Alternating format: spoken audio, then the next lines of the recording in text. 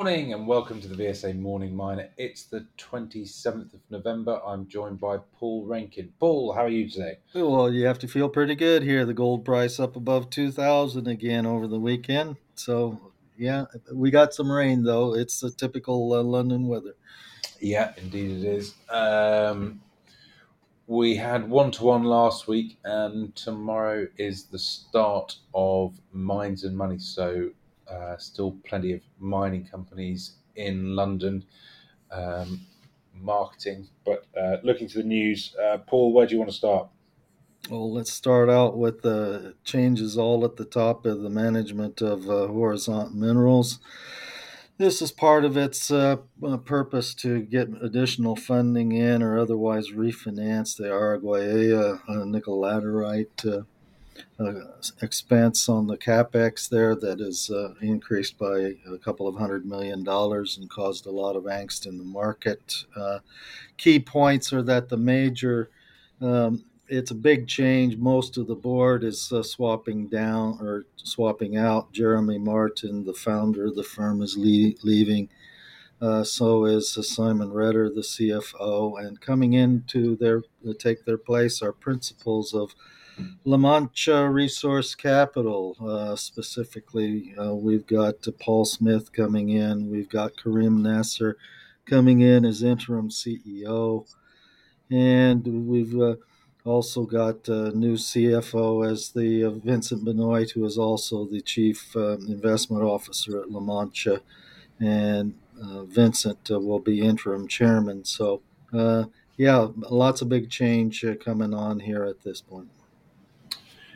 Uh, yeah, and La Mancha looking to aggressively protect their position. I think after what happened, board changes are entirely unsurprising, but it may yet be too late to rescue anything for public markets.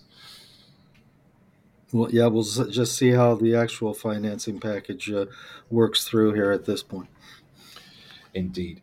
Um, News out from American West as well, Paul. Yeah, America West, the ASX listed firm that's exploring in Utah, but also with a uh, major copper project in Nunavut in Canada. This news out concerning Nunavut. They have a new copper discovery of high grade. They've called this it's an airborne color anomaly on the ground about 40 kilometers south of their Storm Copper project there. And on physical investigation on the ground, they've found that that color anomaly is a copper bearing Gaussian with surface sampling grades as high as 38% copper. Turns out there is geophysics already covering this area, and the illustrations they put in the press release indicate that the zone is at least 6 kilometers long, and essentially turns this whole copper story up around Storm into an area play. And I would say that it rivals in size now the size of the projects that you see or areas of copper mineralization that you see in places like Zambia and the DRC. So I think it's a matter of time now before we see just a staking rush up there or some kind of a major copper producer come in with a big slug of capital to back America West at this point. Well, that sounds pretty exciting there. News also from Andrada this morning, a small update on their lithium byproduct.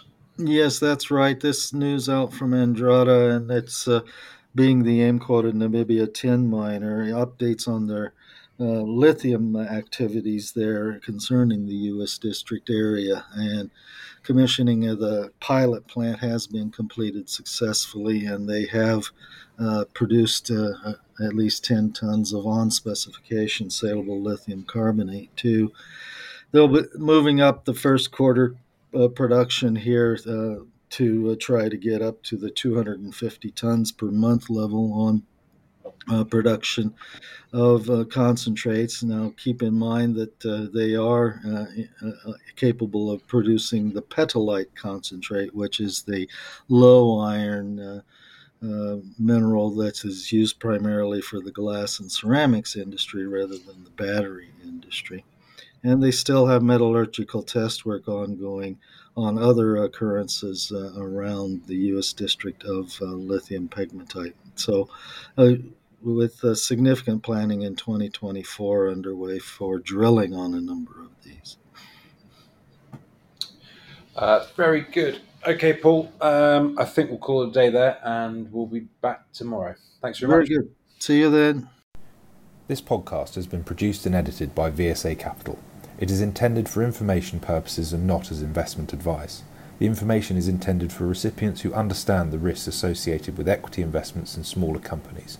Please do your own research and do not rely on a single source when making an investment decision. VSA Capital may derive fees from this content and seeks to do business with the companies mentioned.